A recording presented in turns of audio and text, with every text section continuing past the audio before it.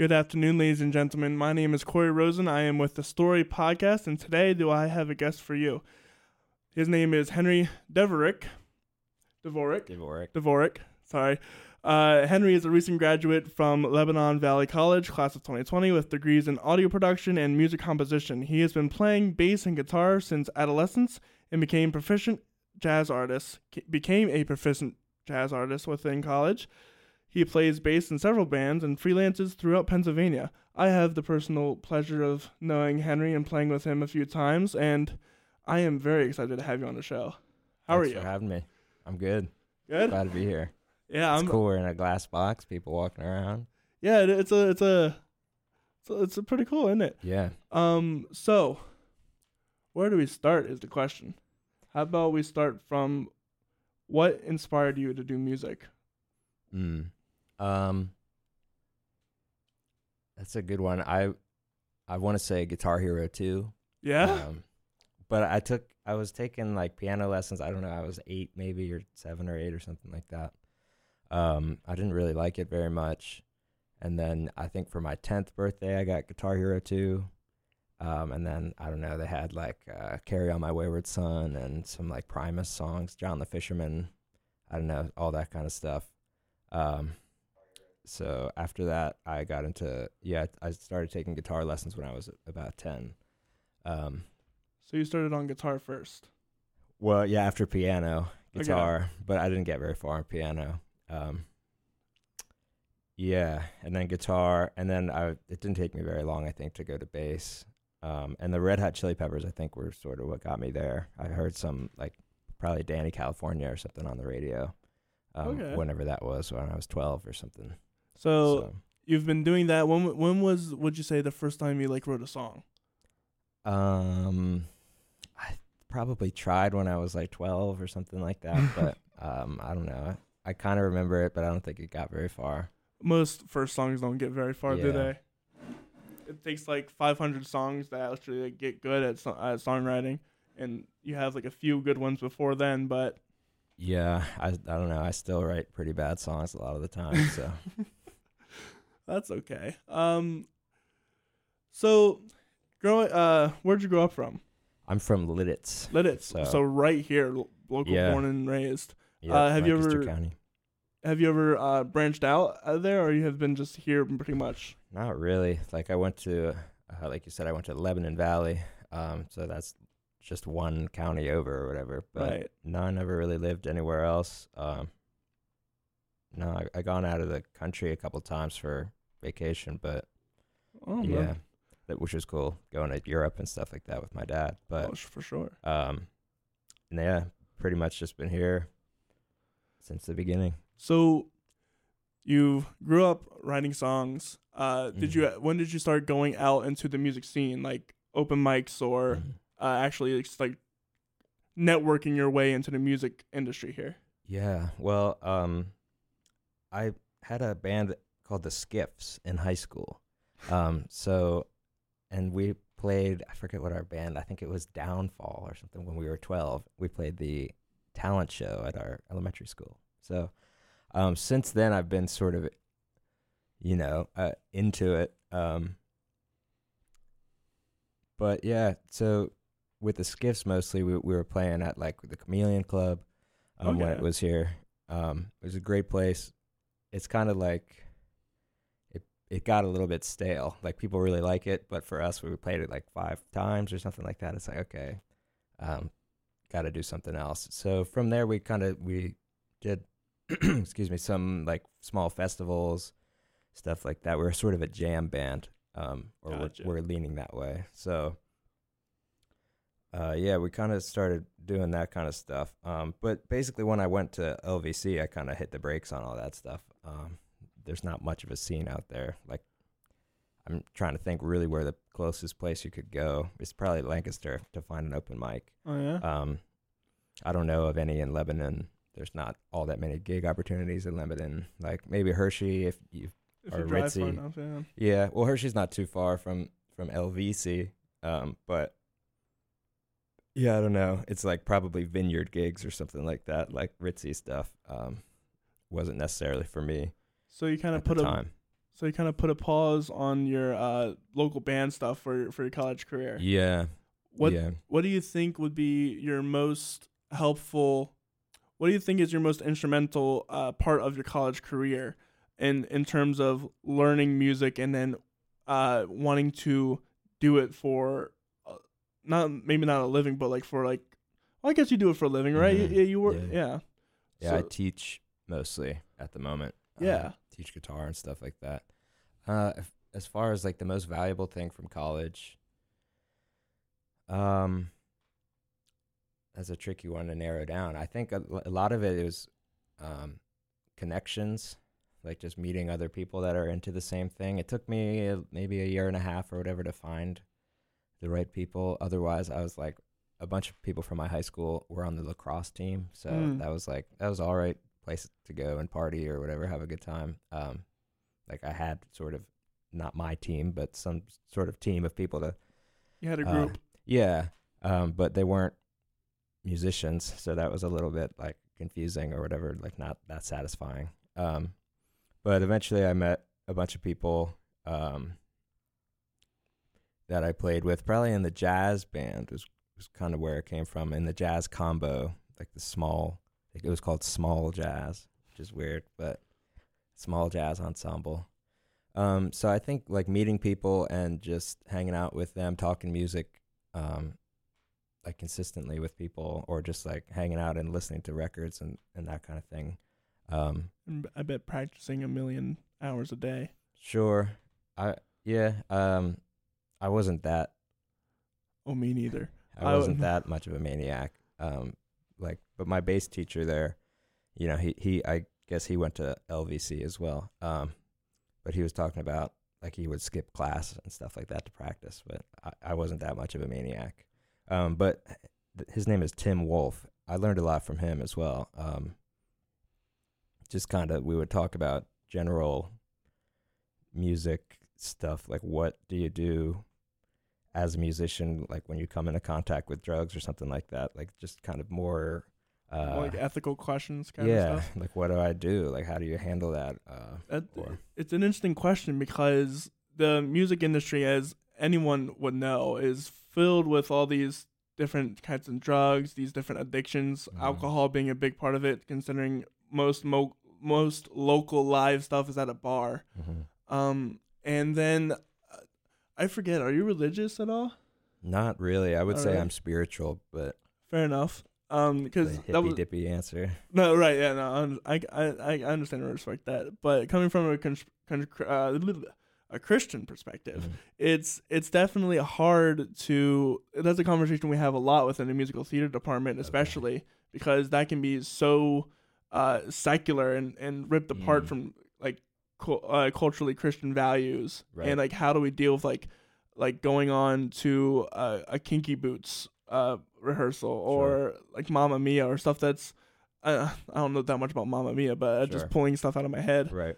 But it's Heathers or something. Yeah, Heather, or something just like that's almost completely removed from Christianity. And how do we act as a Christian? How do we approach that as a Christian? How do we deal with the different drugs that are involved with everything? Because it's if you're not involved, it's a surprising amount. And it's hard.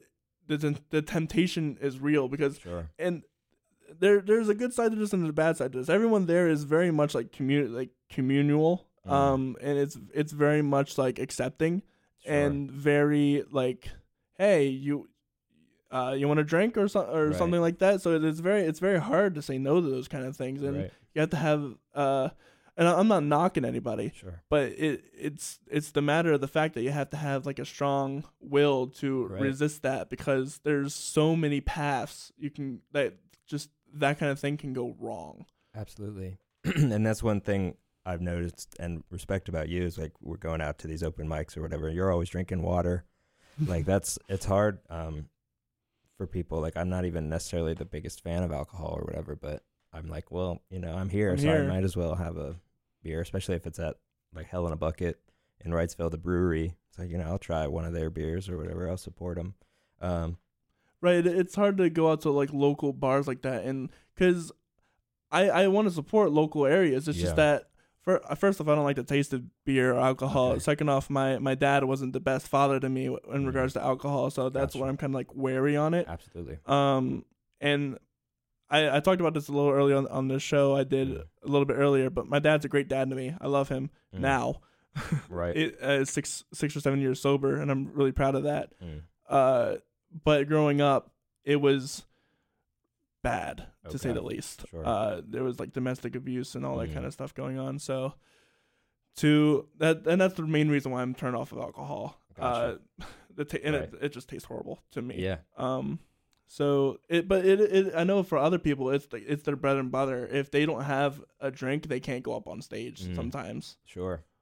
So navigating that is a real issue. Right. And a deep topic to talk about. Yeah.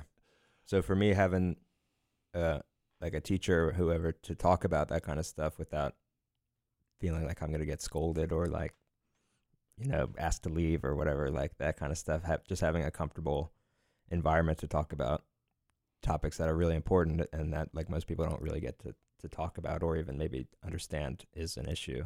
Right.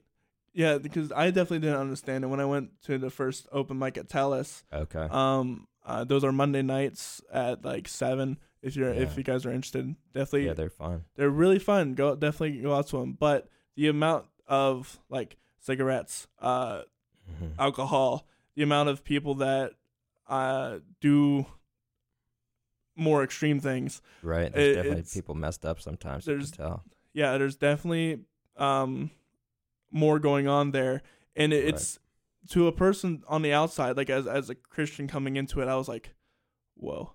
Yeah. it's a lot. Absolutely. And however, you can't just back away from that. You have to go towards it. And a lot of these people, they're broken inside, and that's where it comes down to. Right. And some of them are in danger of themselves, if you catch my drift. For sure. And being, in my view as a Christian, if I can go out there and make someone's night better, or make sure that they are happy when they leave, that's my goal done. That's my quote unquote evangelism, showing the love of Christ to others.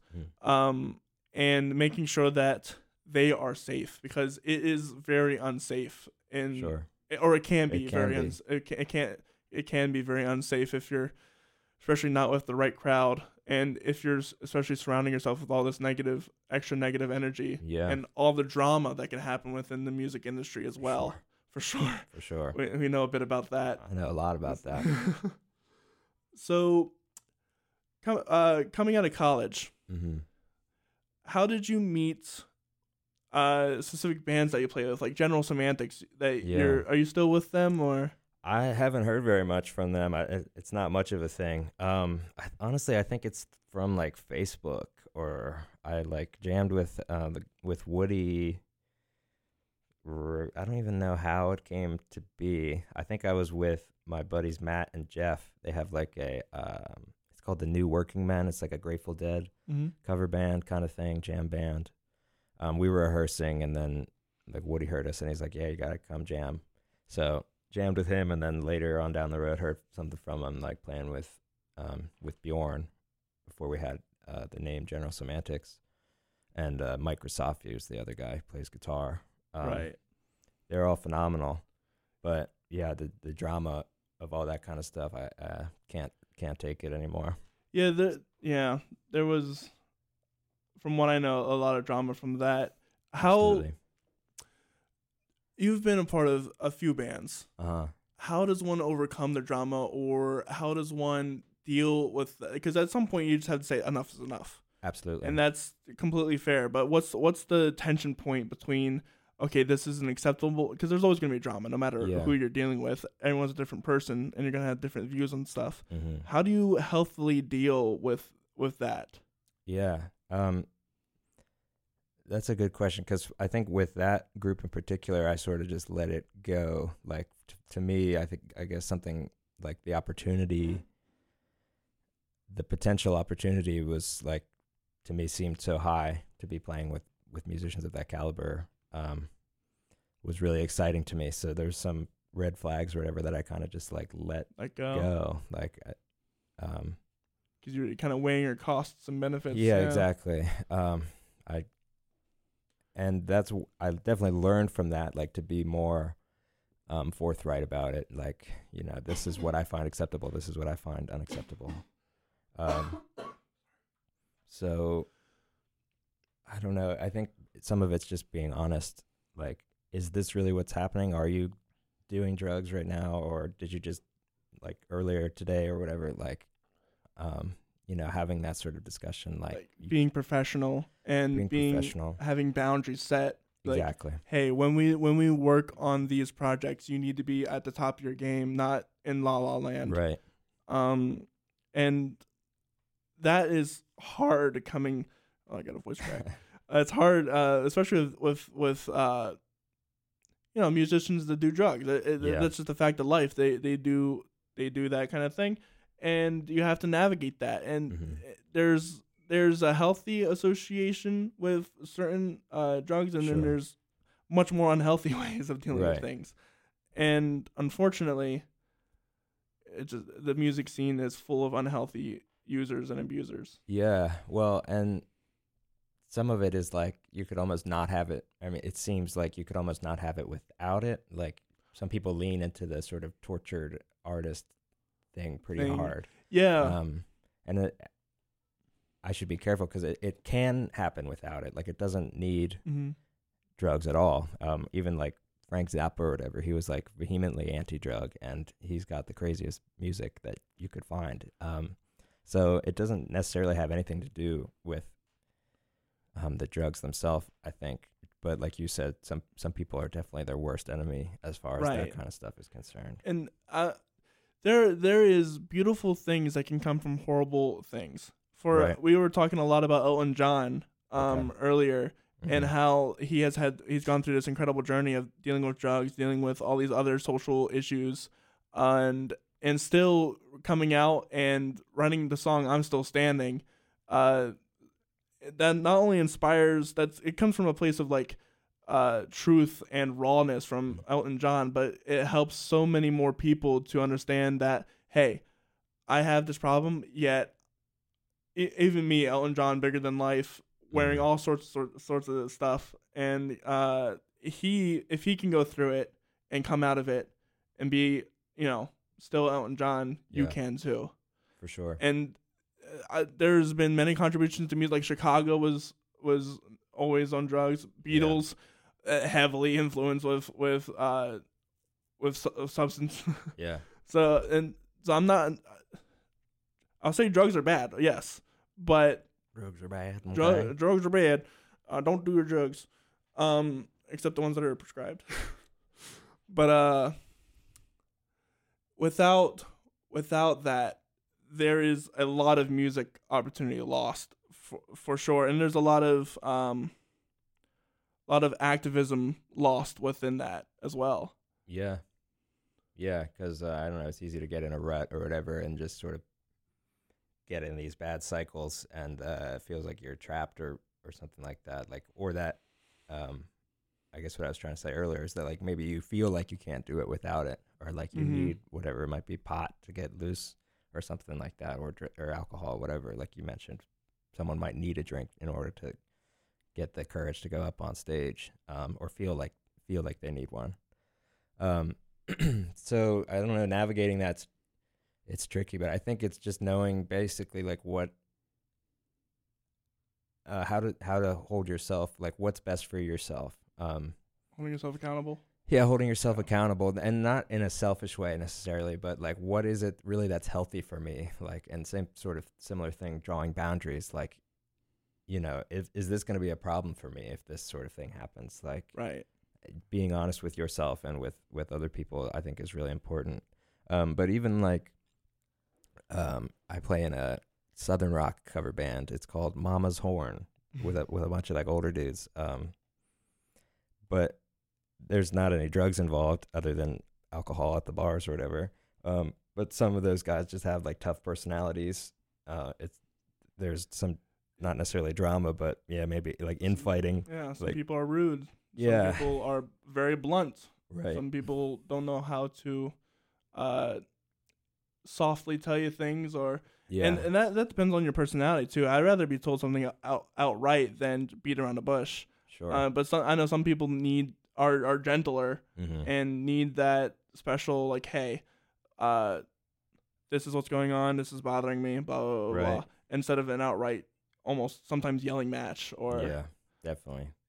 Well, and some of it too with that band is like a couple of the guys are not really like they never played in bands before maybe, or so don't have all that much music like experience, or so like even just trying to communicate can be difficult, like just trying to get them to understand what you're trying to say. They might not have the words or vocabulary for that. That's definitely an interesting conversation to have, because I know when I'm always out with you, I'll always look, because you have an incredible ear to hear like different chords. I always look at you, and I'm like, I have an ear. It's just finding home and realizing what key we're in. Because once I realize what key we're in, I'm pretty decent from there on. Yeah. But knowing exactly, like when someone plays an E chord and I have no context whatsoever at any chord or whatever, it's hard to pick out. And especially with artists like, for example, Cody Kilburn. We had a project with him in the past, but he has no vocabulary in regards to chords that he's playing, or he just knows I do this chord and it looks like this shape. Right. And that's all I know. And I sing this as well. So we had a really fun time of going through it, breaking it down, and figuring out what the chords were, what the structure was, and then how to best accompany that structure. So I'm sure it's a lot of work to, and sometimes that's fun. Other times it's really annoying. It can be frustrating. Yeah, especially if they don't warn you that, hey, I don't know nothing. Right? Yeah, you have to figure it all out. Right. Well, the thing with the cover band is nice, at least, because it's like you just listen to the recording and you basically know whether or not it's right or wrong. Right. As opposed to like playing with Cody, he's like, did I capo this song on the 3rd fret or the 4th fret? And it's like, I can't help whatever. you out. It's whatever this chord sounds like. That's all I know. So I don't know. It doesn't even necessarily have to be drugs that are the issue that for drama, or you know, it can be girls for sure. It can be girls, for a fact. It can be just not even being able to communicate necessarily, like we were talking about musically. And that reminds me too, you asked what I got out of college. The one thing I forgot about is like we had ear training. I had like 3 or 4 semesters of ear training. So that was really helpful as far as like being able to identify chords, as well as my jazz piano lessons on top of that. Sort of marrying those two, where you can hear, you know, I don't even want to get into stupid jazz chords, but D major 7 over F sharp or something like that. Something like what that is. Flat 5, sharp 19. Ridiculous chords. Yeah, get out there. We definitely had that here at LBC, but I was just like, I can't be bothered, because it's so hard. Especially I don't have perfect pitch at all. But they expected me to be able to sing something, and I can't really. I'm not a very good singer. Granted, I'll admit that it has helped me for sure. I'm not knocking that at all. I just wish it was more concentrated on, like, here's this chord. What chord is that? Instead of within context. Within some sort of context. And then, you know, we can grow out of context, because that's the pinnacle of like, you know, you see child prodigies. They play like this ridiculous chord and they sing every pitch and they know exactly what the chord is. And I'm like, that should be the goal. Of course, it's hard. It's hard as heck to get there as like a 20 or as like a college age student, because, you know, that stuff should be taught at a pro tip. If you ever want to make a child prodigy, do it as a child. They'll learn so much quicker, and that'll be cemented in their brain so much longer than as an adult. But that's not to knock. You can do whatever you want. Absolutely. Yeah. I don't know. I think of like think it's Rick Beato has a video of his son doing that kind of Yeah, thing. They'll yeah, play yeah. like weird polychords and like sing every pitch. Yeah, and, like that's a D flat over E or something Right, like it's that. Like stupid chords that would never ever be used outside of the most intense level 7 jazz. yeah, I don't, and even for like just a split second, probably rather than Right, than staying on it. Yeah, what is that exactly right now? Tell me. So you currently went on tour with the Danny Zinger band, right? Yeah, Denny Zinger. Yeah. So what was that like? That was a lot of fun. That's Lancaster. It's like a prog rock band. I describe it as half King Crimson, half Modest Mouse. That's my description. They say Deep Purple. It's rock with an organ player. Oh yeah, so that's cool. Yeah, it's a 4-piece. It's me on bass. Victor Montgomery sings and plays guitar, and then Ethan Dexter plays. Yeah, he's got an organ, like an 80s Yamaha, I think, organ, and a couple of synths, and then Parker Gallagher on drums. And I know Parker from high school. That's kind of how I got. That was your in? Yeah. If I remember correctly, it's sort of a blur. I'm in like 4 or 5 bands or something like that. So how exactly I got into all of them sometimes no, that's valid. Goes by the wayside. But the tour, it was almost like a vacation. It wasn't the most profitable thing, and wasn't really expecting it to be. It was sort of just a DIY. Just kind of like go for the experience kind of thing. Absolutely. See what it's like out on the road, and we learned a lot. Like it could be profitable. You just have to do it right. And like we got hotels every night and stuff like that. So some of it too is like just networking. Like people you can stay at. Right. We stayed with our friend Eli Perron. He's from Lancaster. I don't know if it's Perron, if it's Perron. I'm butchering it. But he went to Mannheim Central, I think. And I played alongside his band with my band, the Skiffs, in high school and stuff like that. So I've known him for a while, and Parker played with him as well.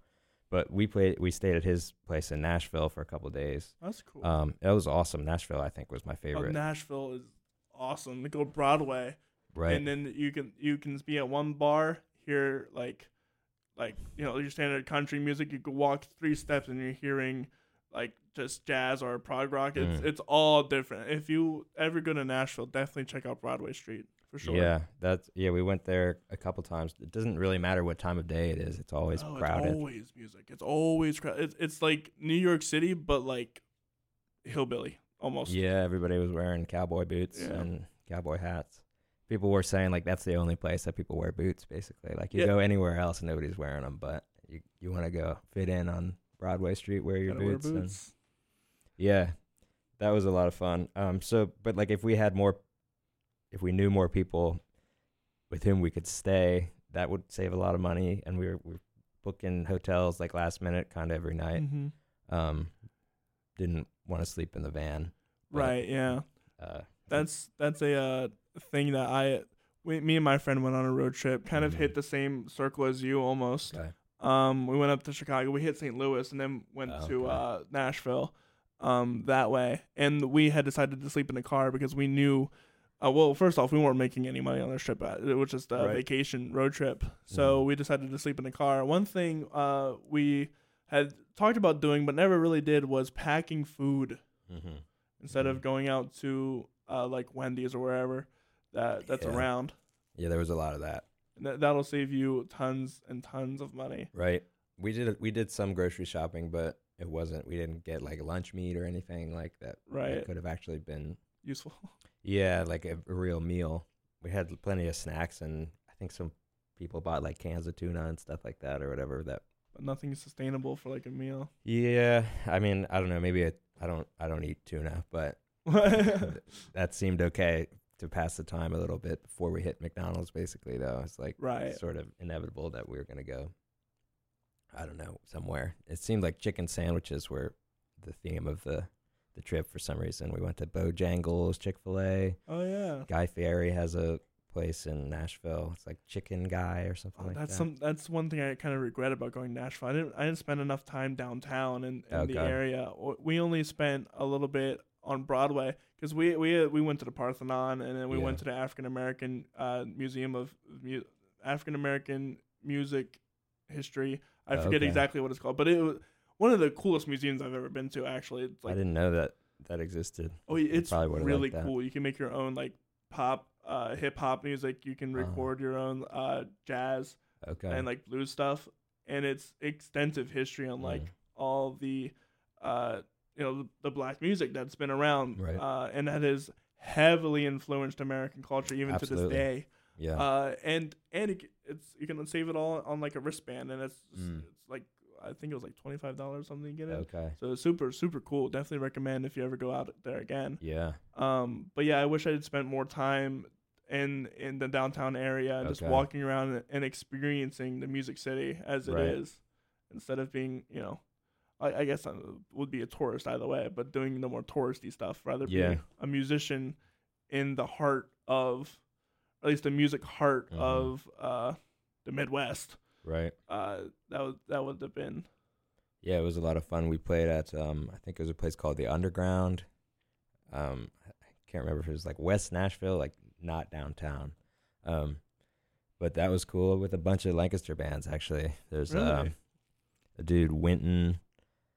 I think it's Huddle is his last name, but he played with Medusa's Disco for a while, Lancaster band here. And like our friend Eli, we mentioned, played with us. So we had a bill of like just Lancaster That's cool. Musicians, it was awesome. Yeah. And even Winton's like drummer or something happened to be from here too. So there's a lot of Lancaster people down there, or just all around.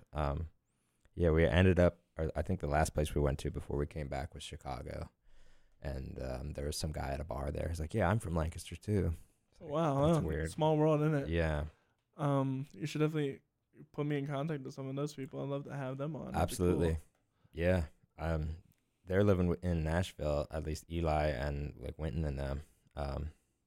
But they're great to talk to. Yeah, the guys from Medusa's Disco. I think I played with them with the Skiffs as well, like at the Chameleon Club, that kind of stuff. So they've been around for a while.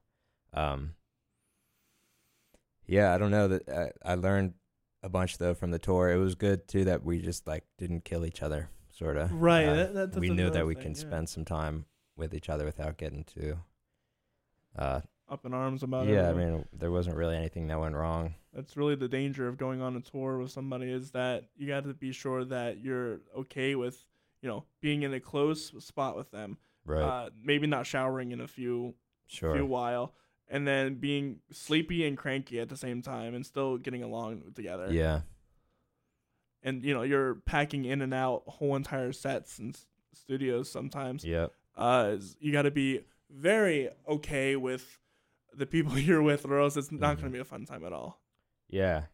So, I mean, even just that alone, it went pretty well. Nothing went terribly wrong.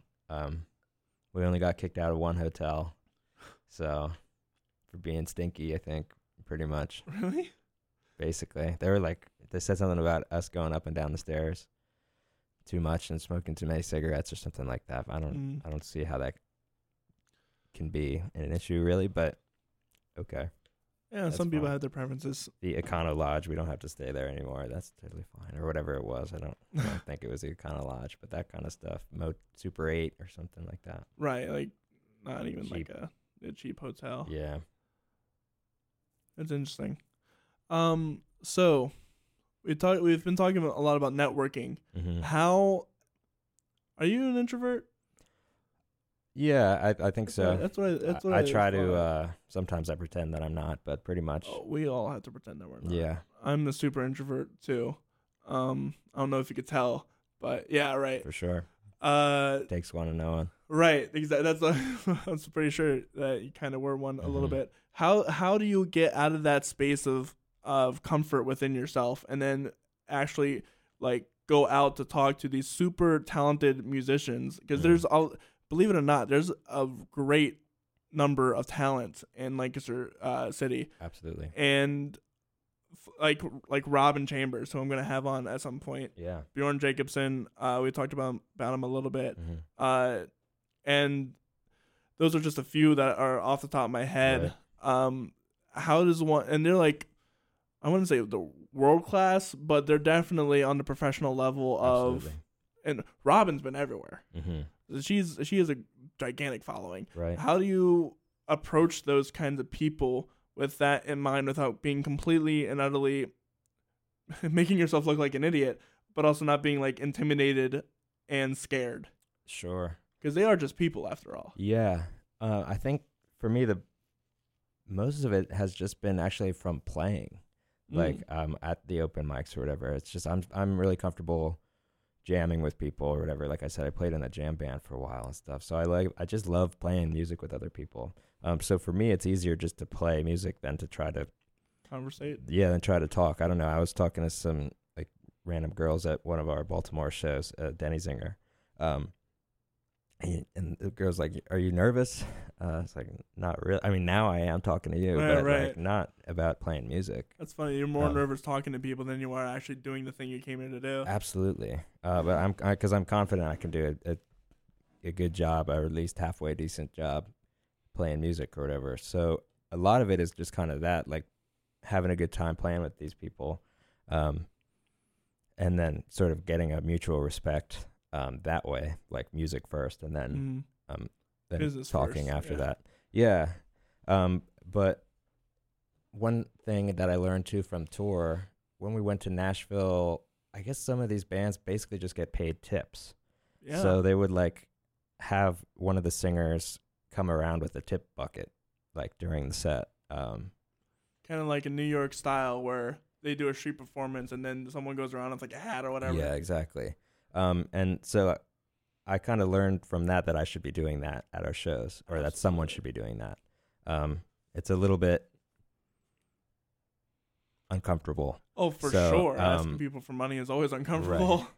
But people are willing to do it a lot of the time, which was surprising, I think, to a lot of us. Like sometimes, but I was the guy that had to do that, basically, right. or that would do that, because like I said, I felt like someone had to do it. And nobody else was. So that for me helped get out of the comfort zone. But some of it too is, like I said, like a lot of these people really do they did want to help. Like I said, we're touring from Lancaster. I sort of had a script. Right. So maybe that's one thing. Like I know what I'm going to say sort of ahead of time, loosely at least. But so that was nice. And like, people generally responded pretty well to it, or like we're happy to help, at least a couple bucks. And some people gave like a lot of money, or $20 or something like that, $10. Those couple bucks will help for absolutely. Immensely. And like, yeah, part of my script was basically it's gas money, like, and it's true. The gas was not quite as expensive. Yeah, I don't think it was as expensive as it is now, but it was super expensive. Like. I don't even remember. No, I it was remember like $90 a gas tank or something like that in this van.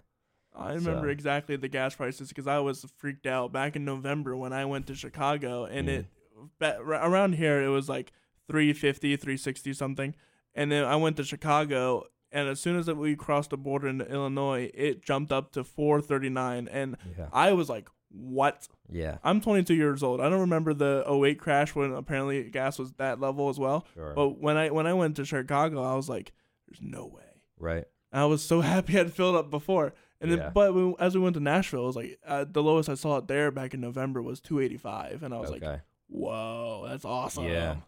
But gas definitely was something we had to budget out because, and thank God we didn't go now, or else it would be like hundreds of dollars more, probably. Yeah. Yeah, I think it was like at least $5 when we got into Illinois. That's per gallon. Ridiculous, man. Yeah. So, I don't know. We had a good time in the South, though. Those guys smoked cigarettes and stuff, so that they just liked that cigarettes were cheaper. Right. A lot of it. But people were a little bit more welcoming, I think, or at least outwardly friendly, as opposed to, like, I'm from here, but a lot of people here are outwardly sort of cold or outwardly like not very welcoming. It's definitely a trend I see as you go more north and more north. It's kind of like the people change with the weather. As you get more north and north, it's colder and colder and colder. People are more, they won't even smile at you or like wait or like give you like a head nod or anything. Right. Down south, it is definitely the case. Well, they'll straight up sometimes invite you into their home without a real question. Right. And they'll just talk to you for hours without. It's not transactional. It's more authentic. Right. Than and we were talking a lot about that earlier about building authentic relationships, because that's how you really network and you connect with people on a deeper level, and that's how you get more work as a result. Yeah. Because if you're plastic with somebody, they're gonna know you're being plastic with them. They're gonna know that this person, I know them, but also, and having that real authentic relationship with somebody will put you first in their mind and say, hey, do you know a bass player? Yeah, I know Henry. He plays bass. He's an awesome guy. Reach out to him. Right. And that's valuable, especially when you play bass, like a common instrument around here, where there's so many, like Liam Galano. Yeah. That's the only bass player that's coming in my mind. Nathan Ardent. I think Caden Myers, he went to LVC, but he plays with a buddy, Corey Paternoster. Oh, yeah. Okay, I know him. Yeah, he has a drum studio. Next to where we rehearsed with Cody. They have open mics there Sunday afternoons or Sunday evenings if you want to check that out. That's awesome. And they've really renovated the space into like an actual legit studio. I haven't been there in a while. Yeah, it's months probably. It's really nice. So meeting those people, having those genuine connections is definitely important. And that's why I wanted to ask you, like, how do you approach somebody? Because it's super easy to be like, hey, how are you? And then like get all the surfacey stuff, but it's harder to get into the deeper conversations that really matter when it comes to music, especially because there's so many ways to play a song. Sure. And for example, House of the Rising Sun, that's kind of like one that I go to because everyone knows it. Yeah. Cody plays it differently than Bjorn does, than anybody else does. We all play it differently. And having the know-with-all to be able to go up there, play along, and match the vibe. How many... I guess that's a lot of what you do, especially as the bass player who is laying down the bass and all the sick rips and everything. Sure. How instrumental, pardon the pun, is that to, like, do you guys like talk about that, like bass lines and all that jazz, or? So it depends whether or not, and I like, some people are more looking for something. Yeah. Some people are looking for something specific sometimes, and otherwise, and what I mean to say is some people the other way, that are a little bit more trusting maybe, or will just sort of let me do my own thing. But I mean, some of it too comes down to just rapport, like knowing the person, like knowing that what they want without them having to tell you, and knowing the style that they are in. But or in Bjorn's case, we're jamming with people, like just being able to sort of read the room, read where he's going, or I learned from playing with him to be much more visual, like to really be looking at him, especially like I'll do background vocals with him and sometimes to really be matching his breath and stuff, and just being open, I think, like to the person. And at some point I sort of stopped caring about making mistakes or about being wrong. It's just like, it was almost, maybe it was a little bit selfish. Just like, I'm going to do this, what's best for me, like make mistakes. And if it messes things up a little bit, like it's not the biggest deal. No one's going to care. Everyone's going to come up to you afterward and say, that was amazing and everything. I'm sure, because you and I have played my improv, and at some points that's been frustrating a little bit for you. Sometimes you got a lot of chords in there. Sometimes I was just like, let's just play one chord. right. But it's it's much more fun to just. And I'm not knocking you for doing that, because No, I can likewise. understand the frustration, because I would be upset as well if someone was like, oh, we're just gonna improv, but and then not give any chord structure as a person Sure. who can't hear things, Uh-huh. because that would be I would just sit down at that point and enjoy the music. But it's a lot more fun just to relax, don't care. We're just gonna jam, and I might get stuff wrong, and that's okay. Right. And you know what? Who says it's wrong anyway? Yeah. You know what I mean? Right. A performance is a performance, and that's the only time that particular performance is going to be played. If people hate it, who cares? Right. If people like it, I mean, I care about if people like it or not, but in the grand scheme of things, you're going to mess up. Yeah. And that's one thing people have to realize as a musician. I know so many people who knock themselves, who did a really good job, in my mind at least, and then they come off and say, that was horrible, man. Right. And then they just self-defeat themselves into submission, and they never accept their flaws or their perceived flaws, because a lot of the perceived flaws is what makes them unique. Sure. And it's what adds a lot of character to their songs and story writing. For example, Cody Bilburn, he has a shortness of breath issue, and sometimes that gets on his nerves, but other times that is his style, that is his characteristic. It makes his songs more emotional because of it, and it's so much better to mentally to think of, I'm gonna play my song and it's gonna be the way it is, right? Rather than it's got to be perfect or cookie like cutter, someone else. Or like somebody else. That's another thing we have a problem with in the music industry, is always constantly comparing. Right. We talked about this earlier as well, as like sometimes we view other artists as taking opportunity away from us, when in fact it's not that they're taking opportunity away from us. It's that we are so self-constricted to when we could just reach out to the person and say, hey, can I play with you? Sometimes it's as simple as that, and there's your opportunity right there. It's all about community when it comes down to it with music. I totally agree. Yeah. Without the community, there is really no music. Yeah, especially in these like open mics or whatever. Like, I'm gonna go to Hell in a Bucket tonight, but it's pretty much more or less it's like the same sort of people that are there every time. Right. So it is really important that at least you don't piss these people off if they're not your best friend or whatever. Like, you want to have respect for them, and they'll have respect for you as a performer, or just as a dude hanging out. So I don't know, you said a lot of stuff that I sort of want to go back to. One thing was like,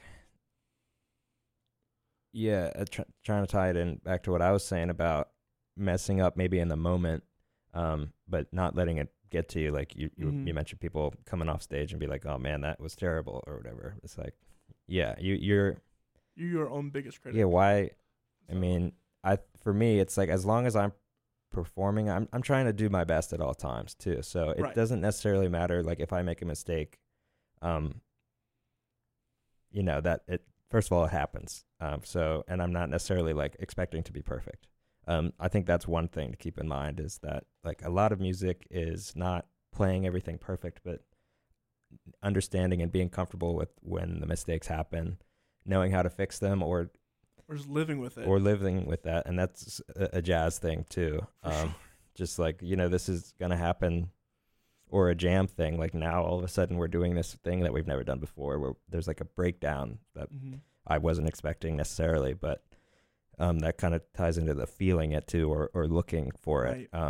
There's often cues for it, even when that kind of unscripted stuff happens. It's like, here we go into the section we've never done before. Like, this is a jam now.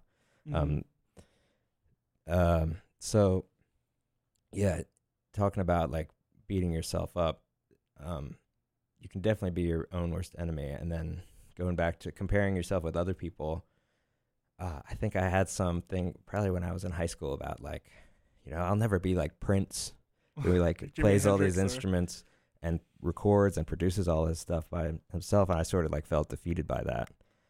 But it's like, I should be a little bit more focused on what I'm doing like today, that was better than yesterday or whatever, in my own terms, rather than like comparing myself to Prince or like to some child prodigy or whoever it might be. Because the matter of fact is that you aren't Prince, and Right. you are Henry. Yeah, and exactly.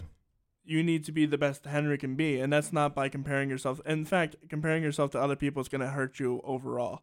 Yeah. You need to be focused on yourself, and that's not to say to be egotistical about yourself, but Right. being real with yourself. And that's what I was saying earlier too, with like playing with other people, is just like knowing who you are, sort of being comfortable with that. And yeah, exactly my point too is yeah, I'm not going to be Prince. So for me to say like, you know, I'm not as good as Prince or whatever is just It's not helpful at all. It's not useful.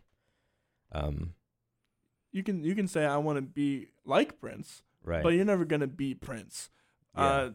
For example, my biggest inspiration is probably Elton John. Okay. I love his music and I love his piano playing, and that's kind of who, and his orchestration style and everything about him. Okay. So I definitely want to emulate or take lessons from Elton John, but I know I'm never gonna be Elton John because I'm not Elton John. Right. My name is Corey Rosen, and that's who I am.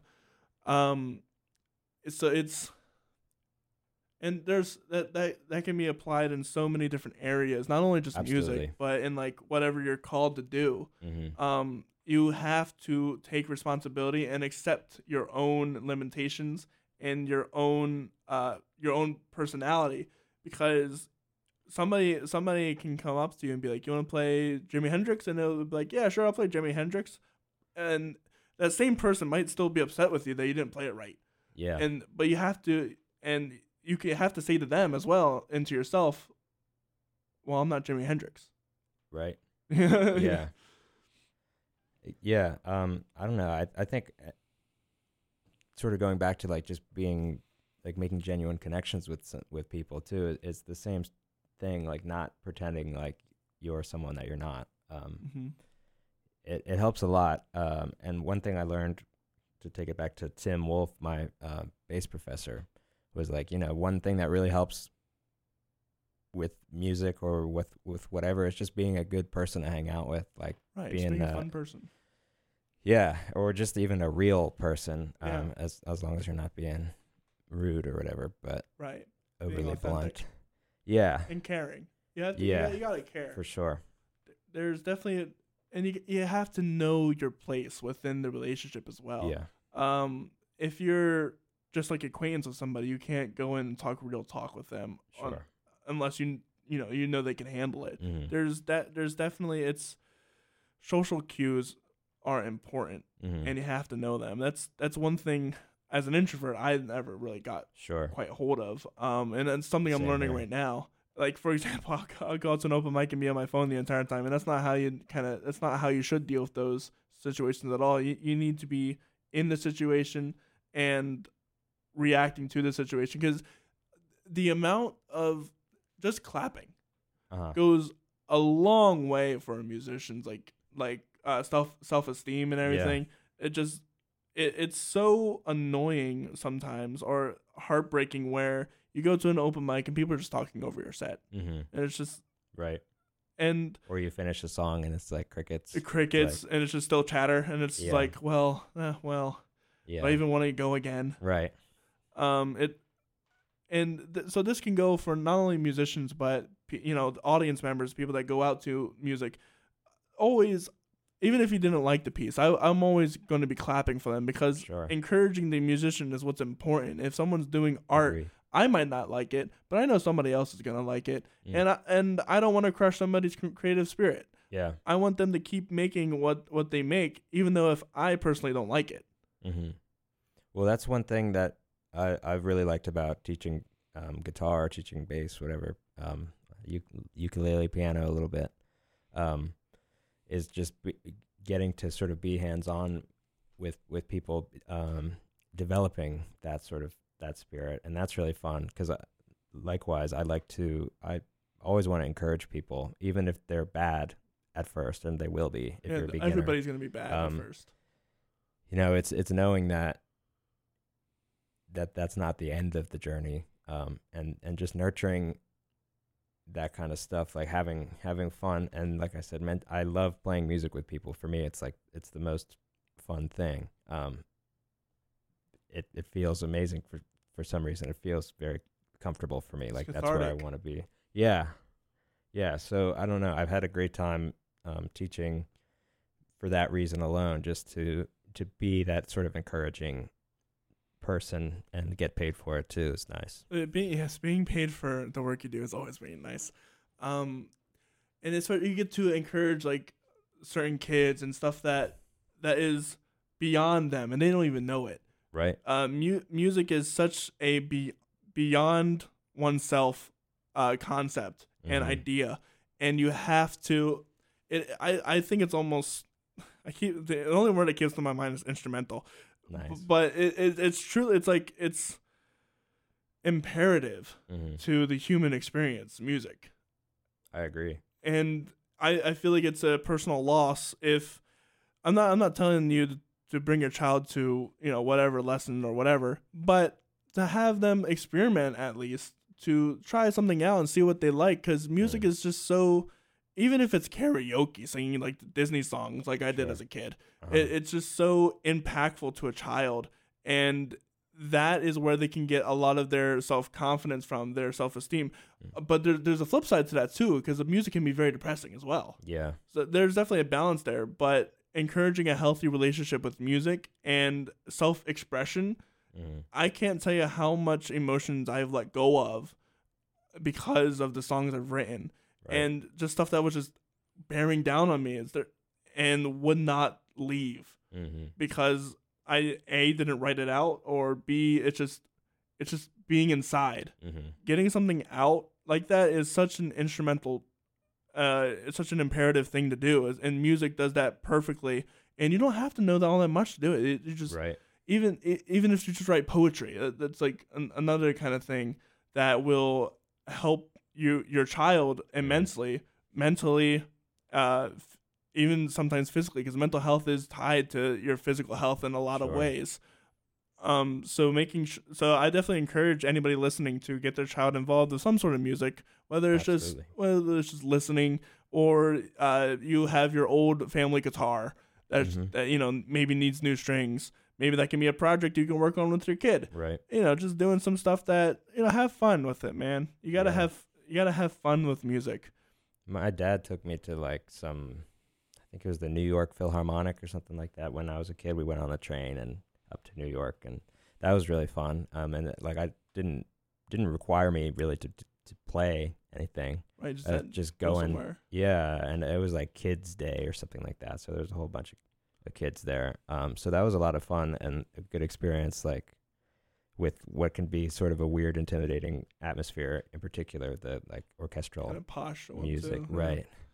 And yeah, like who knows, if you don't have to do that if you can't afford it. I don't like it. Right. That for me wasn't a consideration. I was go 7. To high school performances, right? Even open mics, open mics, and obviously you can't really take your children there, but for Probably not. It's probably not a good idea. But like, there's high schools everywhere around here that are doing, concerts for free all the time. Right. Even football games, like you have your halftime show. Yeah. And that's one way. That's how I started as a kid. I did marching band, and like children's choir with the school, and that's how I got heavily involved with music, and that's how it got me through my high school, because school is such a rough, middle school, high school is such a rough time for kids, especially. Having that release of course, I was banging on drums, so it was really cathartic for me. Yeah. Yeah, I did drumline too. Yeah. In high school. So, and plus, you'll have a strong kid if you do marching band. Your calves are going to be made out of steel. Right. Granted, I do have back problems. However, that's because I decided to march the xylophone. Oh, yeah, right. So like metal keys. I was thinking like quads or something.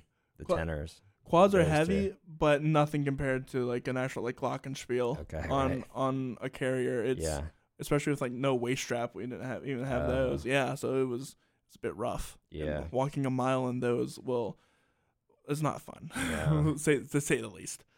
But so how has that been like a teaching kids, is that, or like people how to play guitar? Is that like a sincere passion for you? Yeah, I think that's what I'm gonna try to start doing, like basically full time. I basically had been doing that, and then I took the month off because of the tour, and just to kind of figure it out. Once I got back, it was 2 weeks tour and 2 weeks kind of vacation, chill out, try to figure out my life a little bit.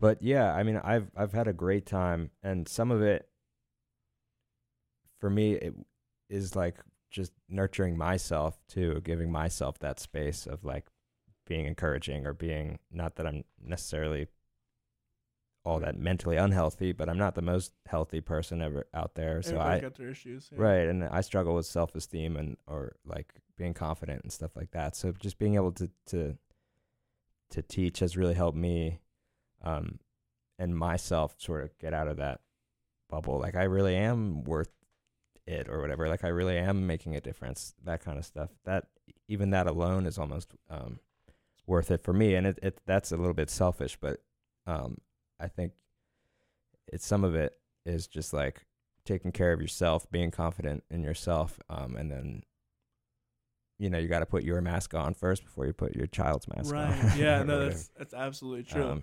So that has been a good lesson for me, as well. Like, I learned I couldn't really play guitar when I started teaching, so now I can sort of play guitar. So it's been helpful, but it is a passion. At the moment, it's made me feel, like I said, good, and like that I'm doing something. Because I think one of the trickiest things about playing music is, like, well, first of all, how to monetize it. Right. Yeah. So I sort of just, when I was in my last semester at college, like, what am I going to do? And this was during COVID. My last semester, 2020, was half of it was online because of COVID. Right. So I was like, you know, what am I going to do now?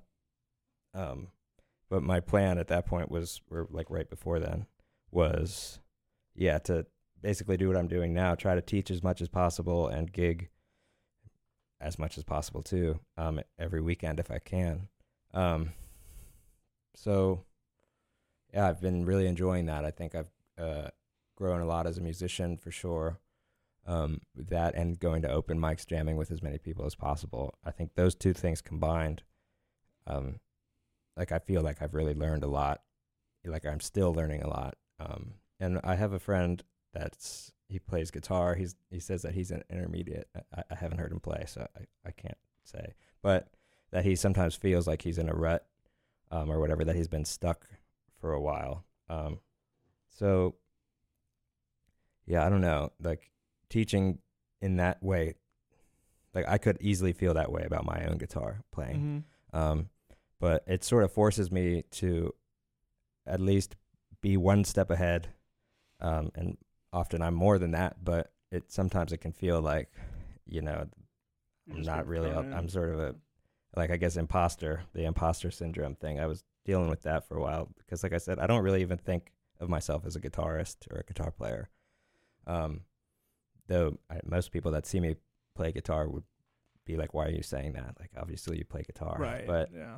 I don't feel like, I feel like a bass player that just like is pretending to play guitar or something like that. So again, for me, that has just been very helpful personally, that kind of stuff. And then the other side of it is like to see the student, whether or not it's a adult or a child, grow and have a good time jamming or whatever, learning a song that they wanted to learn. Like, that's a great feeling. That's like, everything. Yeah.